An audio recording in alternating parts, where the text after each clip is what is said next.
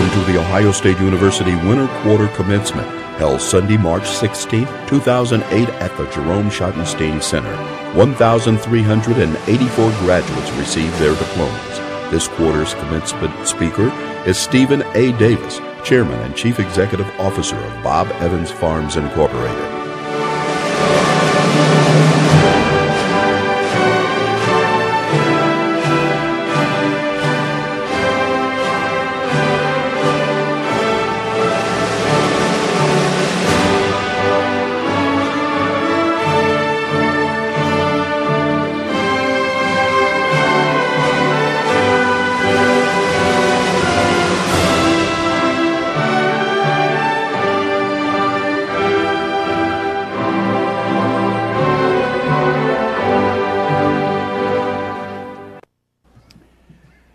Ladies and gentlemen, welcome one and all to the 383rd commencement of The Ohio State University. We are pleased to have you as honored guests as this university bestows academic degrees upon today's graduates.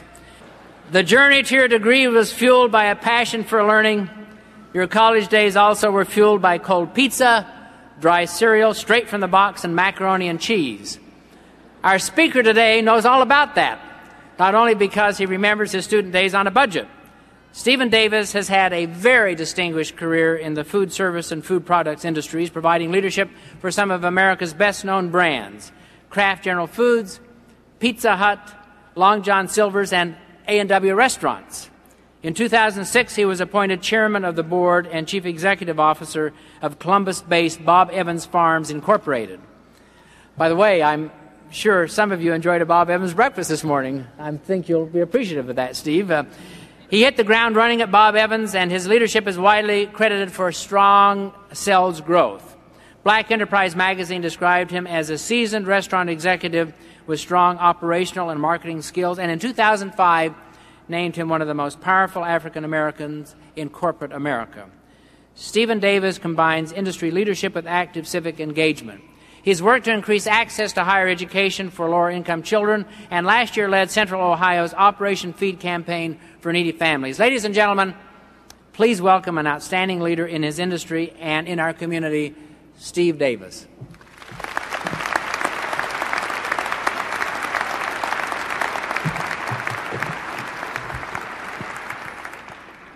So how you folks doing today? Oh, I know you got more energy than that. How you doing today? All right, where are all the parents? How are you feeling? I got news for the graduates. They got a bigger smile than you have right now. First and foremost, I'd like to thank the entire Ohio State University for giving me this wonderful opportunity and really a chance of a lifetime. I'd also like to thank Dr. Gordon Gee for his friendship, his generosity, and leadership to this awesome institution. He has very high expectations for Ohio State, and he has his team aligned and committed and accountable to deliver excellence in education. Dr. Gee is a man of vision, passion, excitement, and courage. And speaking of his courage, he's really courageous to have a die-hard Badger fan on the stage today. But before anybody boos, we do have one thing in common. We beat Michigan in football. So go Bucks! OH! What is the world coming to? If you guys can't tell anybody in Wisconsin I did that, they'll take away my Badger card. I'd also like to thank my family for their undying support to me. They have sacrificed a lot for us to be where we are, and my wife and two daughters are over in Section 122, so I love my family and thank you for the support. And we've lived in Columbus now for almost 2 years, and I got to tell you, Buckeye fever has swept through our household. When we were getting ready for last year's OSU and Wisconsin game, my 8-year-old daughter, clad in her scarlet and gray, said to me, "Sorry, Dad, but we're not cheering for Wisconsin. We're cheering for the Buckeyes." I then said to her, "Honey, it's okay to cheer for OSU because just remember this conversation 10 years from now when your tuition bill is due." Let me take a moment to brag about The Ohio State University because I got to tell you, all throughout my life, we had a lot of respect and admiration watching from afar because during the 70s and 80s, we had a family tradition, and that was to pick a Badger football game we thought we could win because we weren't that good back then. We never picked the OSU game because Woody's team would just kick the stuff out of us. The question wasn't whether or not the Buckeyes would win, but by how much, because I remember scores of 59-0, 56-0. Archie Griffin would run forwards, backwards, sideways, all over us. And from 1970 to 1979, Wisconsin had a 10-year losing streak versus Ohio State. And during that time span, Ohio State scored a total of 395 points, and Wisconsin scored 74. So after several decades of complete slaughter and annihilation, in 1990, Wisconsin made a leadership change. They recruited Barry Alvarez from Notre Dame, and his coaching staff turned the football program from a conference doormat to a team that challenges the top three for Big Ten dominance every year. And similar to the high standards set by Woody Hayes, both Barry Alvarez and Jim Tressel are examples of coaches who align their teams around winning, are committed to excellence, and hold their teams accountable to high standards. Now let me segue back to today's commencement. Today's graduates, Generation Y, will face very different challenges than the baby boom generation and Generation X. The economic environment you'll be confronting is not our finest moment in American history. We have a war that many cannot understand what's going to happen next.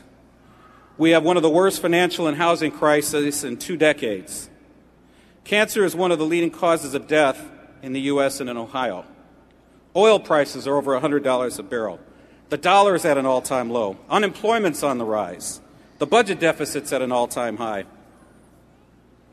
You're probably waiting, where's the good news, Steve? And since 1990, health care per capita has tripled. Our educational system is falling behind globally.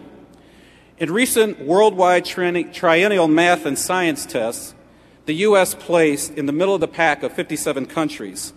Finland placed number 1, followed by Taiwan, Hong Kong, Canada, and South Korea.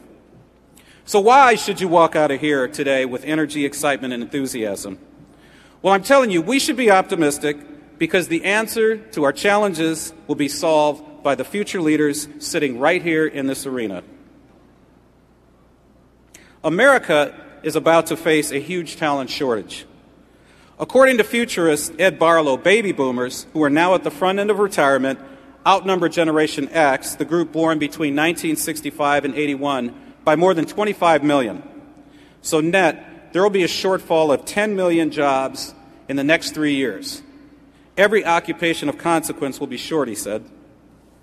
Now, over the past 30 years, I've been working in corporate America, and I've had to work on several business turnarounds. And I think we'd all agree that America is in a turnaround situation.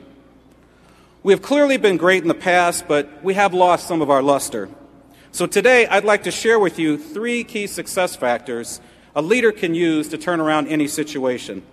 And these factors can be applied to any or all of your chosen professions. The first success factor is talent. Why is the James Cancer Hospital one of the top 15 research institutions in the nation? It's because of talented people like Dr. David Schuler, Dr. Michael Caligari, and Dr. Robert Bonson, and other talented professionals who have dedicated their lives to cancer research. They now have the responsibility to nurture and develop the next generation of talent. Speaking of talent, at approximately 4:30 p.m. today, The Ohio State University will officially unleash 1,882 talented leaders. And I've got my money on everybody in this room.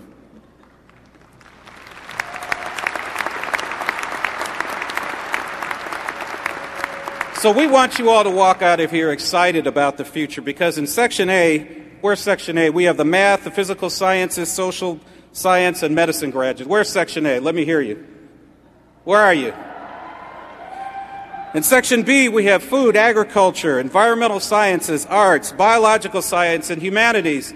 Let me hear your enthusiasm for where we're going. In Section C, the PhDs, the master's degree, the business school, and the pharmacy graduates. Are you in the house? And in Section D, we have the engineers, the education and ecology majors, the nursing, social work, and dentistry graduates. Let me hear you. These people are going to change the world. Regardless of the challenges we face, we've got the talent in the house. Because over the next several decades, their skills and talents will be in very high demand. We have more graduates than problems, and we must ensure that just because there is a talent pool shortage, it doesn't translate to a leadership shortage. The second business factor or success factor is innovation. Innovation is found in the form of new discoveries, like the internet, like the iPod, like Bob Evans' new blueberry stacked and stuffed hotcakes. You wouldn't have loved me if I didn't do that. Innovation comes in the form of self-reinvention. In our highly competitive global work environment, you must continue to re-educate and reinvent yourself and your skill sets. Innovation also comes in the form of new ways of thinking about your next occupation, because over the next few months, your innovation skills will be challenged as you seek new employment. Creativity and outside-of-the-box approaches will be a must. And to compete worldwide, we must innovate with a global mindset, because the world is our innovation playground. The third success factor is leadership, and this is the topic I'd like to spend the remainder of our time together talking about. Earlier today, we talked about America's many challenges that we will face. Your job is to seize those challenges and convert them into opportunities.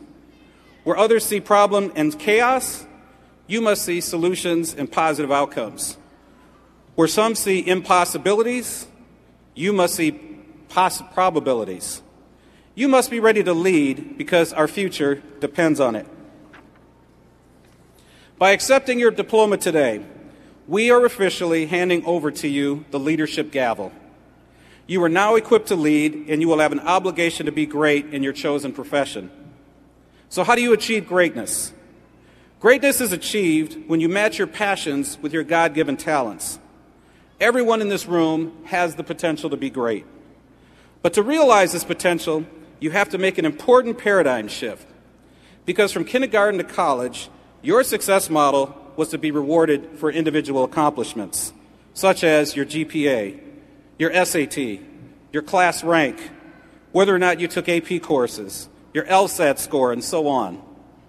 Now, all of you are familiar with the acrostic of team, right? Together, everyone achieves more.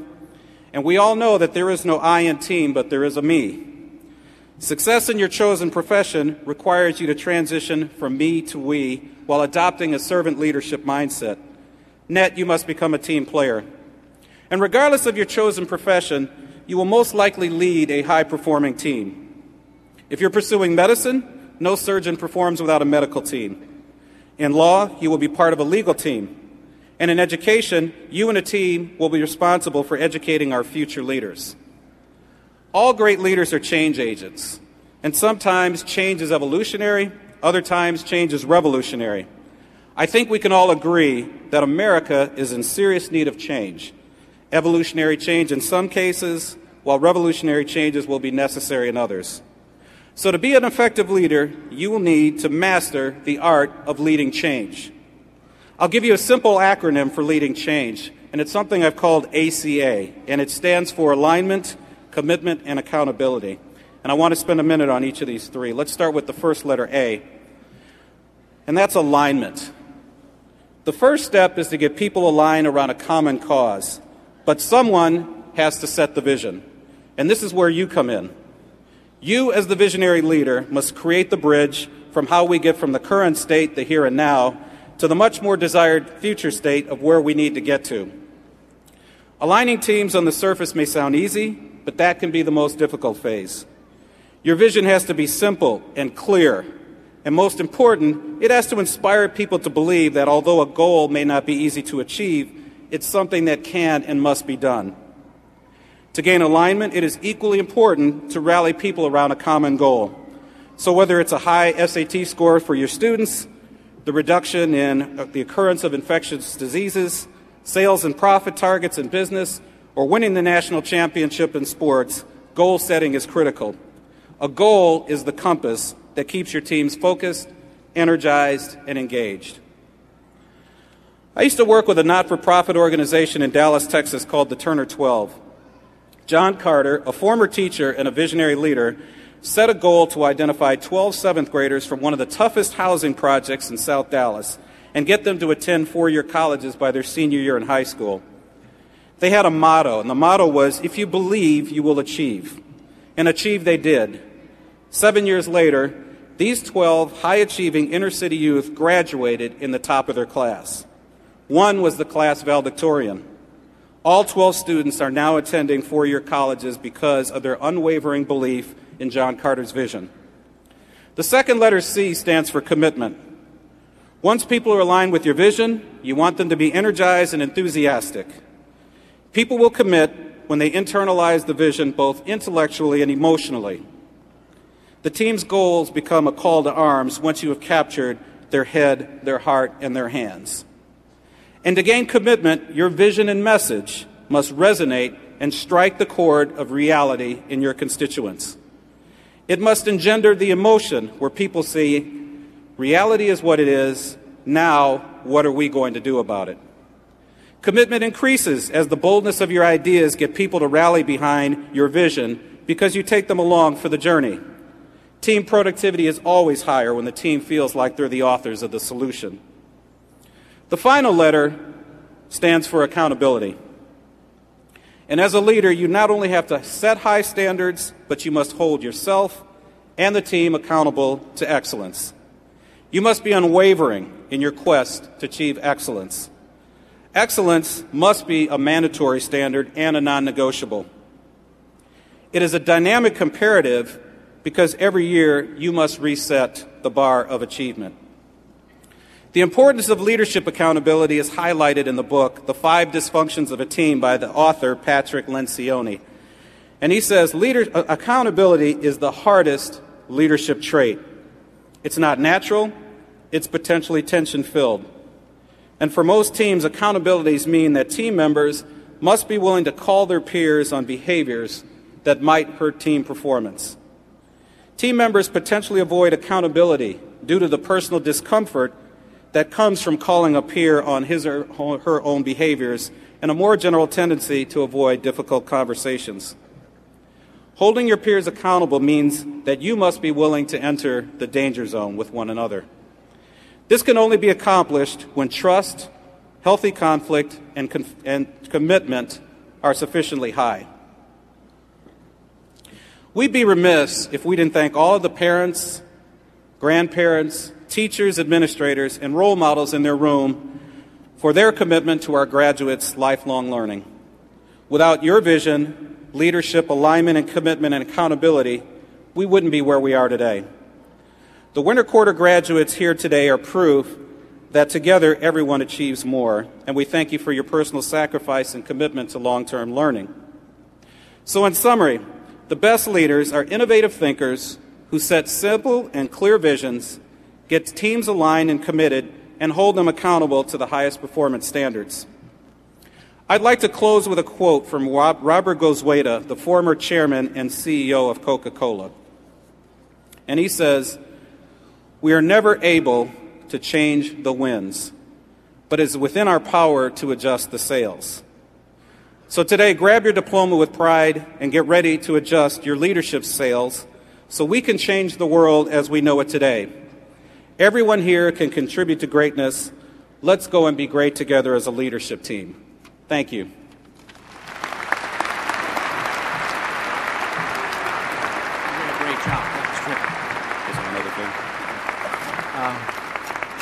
Mr. Davis, in recognition of your contribution to this 383rd commencement ceremony, it is my pleasure to present you with the Commencement Medal. Congratulations on a great job. We really appreciate it. Thank you. Thank you. Can I do one more thing? Yeah. And Dr. Gee, we have a lot of OSU grads. Our CFO is an OSU grad. Mike Townsley, who's the president of our food product group, is an OSU grad. The Berry brothers are OSU grads. I could go on. And what we have for you here, we're going to give Dr. Gee, it's called a Southern Ohio Gentleman Farmer's Deed, and we're deeding to you 1 square foot of land on the Bob Evans farm. So congratulations. Great. Good. Thank you very much.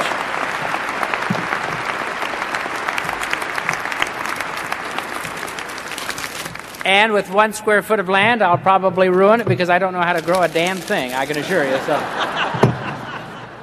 Well, ladies and gentlemen, this is indeed a glorious day in the life of the university and a significant milestone in your life. Over these past few weeks, you have reflected on the journey to this day. You remember that first quarter at Ohio State, how big it seemed to be. Ohio State is big. There are 470 buildings on the Columbus campus alone, and at first you could not find anything. These 2-letter building codes for your class locations were a mystery. CC is the Central Classroom Building, not to be confused with the Celeste Chemistry Lab, which is CE. No wonder you were late for class.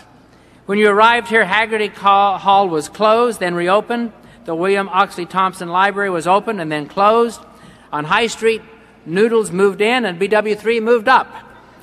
You quickly learned the bus routes, the sidewalk shortcuts, and the secrets to finding a good place to park. Or I might add, any place to park. As you graduate, this big place has become your neighborhood. Now, it is your community. It is home. One of today's graduates, Dawn Peterson, reminded me of something I said when I was recruiting her to play field hockey in 1992. It is as true today as it was then. You can make a big university small, but you cannot make a small university big. This is a place of big numbers and big ideas. It was made smaller for each of you by loyal friends, faculty mentors, special academic programs, student organizations, and memorable activities. Many of you also made Ohio State smaller by working on campus. Aubrey Smith started working for the Office of Student Affairs the summer before her freshman year and has been there ever since. She answers the main telephone line for the office, fielding calls on everything from landlord complaints to lost buck IDs. The patience she learned will be a big help in her field of health management. Many of you have been involved in campus life, helping students find common interests and good friends. Xiao Sun of Bidwell, Ohio, is joined today by his grandparents from China to celebrate his graduation from the Fisher College of Business. He made good use of his summers interning on Wall Street because as part of a service learning trip to the Bahamas, he taught fundamental principles of business to elementary school children. Xiao also found time to chair the Ohio Union Activities Board Comedy Committee. This winter, the Ohio Union Activities Board hosted Will Ferrell's Funny or Die comedy tour. Somehow, I found myself on stage right there in this arena in front of 16,000 people, most of them students, being interviewed by Will Ferrell. Among university presidents, most of whom are dull, dry, scholarly, and stuffy, I can be a pretty lively guy. But look at me. To Will Ferrell, I was fresh meat. It was brutal. But I did get off a few good lines, and everyone had a lot of fun at my exposure. A truly talented entertainer is David Tolley, the composer of a rock opera about biology. Entomology professor Susan Fisher wanted to capture the attention of non-science majors in Biology 101. She collaborated with David and the School of Music. The opera included dancing DNA and the show-stopping song, Why Am I Not a Chimp? I suspect that song was not included in his dissertation. Today he receives the Doctor of Musical Arts degree, so rock on, David. Some of you took a few detours on the way to graduation. Michael Wiley went from the Ohio State Buckeyes to the NFL Cowboys. He returned to his studies and receives his degree today. Michael Lockwood has been playing professional baseball since 1999 in the Oakland and Boston organizations. This academic All-American is also a member of this class. Quarterback Todd Beckman is receiving his bachelor's degree today and will be back in Ohio Stadium with the Buckeyes in the fall. And by the way, Todd, I have a couple of plays to pass along to you. And speaking of finishing early, Kevin Slayton completed his undergraduate degree in just 2 years and 2 quarters. We didn't even get our money's worth out of him. With a double major with an honors thesis, Kevin has been named a Carnegie Endowment for International Peace Junior Fellow. He will be working in Washington on China-related projects. He is the first Ohio State student to receive this distinguished honor. You may have seen Aloha Pope of Van Wert, Ohio, as the star of an Ohio State public service announcement. Aloha conducted undergraduate research at Ohio State Stone Lab on Lake Erie. Scuba diving every night for 5 weeks, She studied the impact of aggressive non-native fish on native smallmouth bass. Her research will be published and will have a particular impact on the sport fishing industry along Lake Erie. Abby Yocum's participation in the leadership program of the College of Food, Agricultural, and Environmental Sciences took her from Washington, D.C. and to Sao Paulo, Brazil. She has applied those leadership lessons across Ohio in her role as State Vice President of the FFA, Future Farmers of America. Ohio State has taken each of you many places, on study tours and service projects, on film and online, in the words of a professor, in the company of friends. Ohio State has made the world seem smaller and your world bigger. We have challenged you to think about big issues and even bigger solutions. Graduates, today you begin your journey. I do not wish you farewell, but I wish that you will fare well. I send you forth with a few words of advice. Dream big. Be a good neighbor, a good parent, a good friend. Live Ohio State's motto, education for citizenship by serving others, seeking answers, solving problems. Play nice. In the real world, you cannot vote people off the island. Sing with the radio. Learn to enjoy silence. Always call home. Always save a little for a rainy day, and always look in the bag before leaving the drive-through window.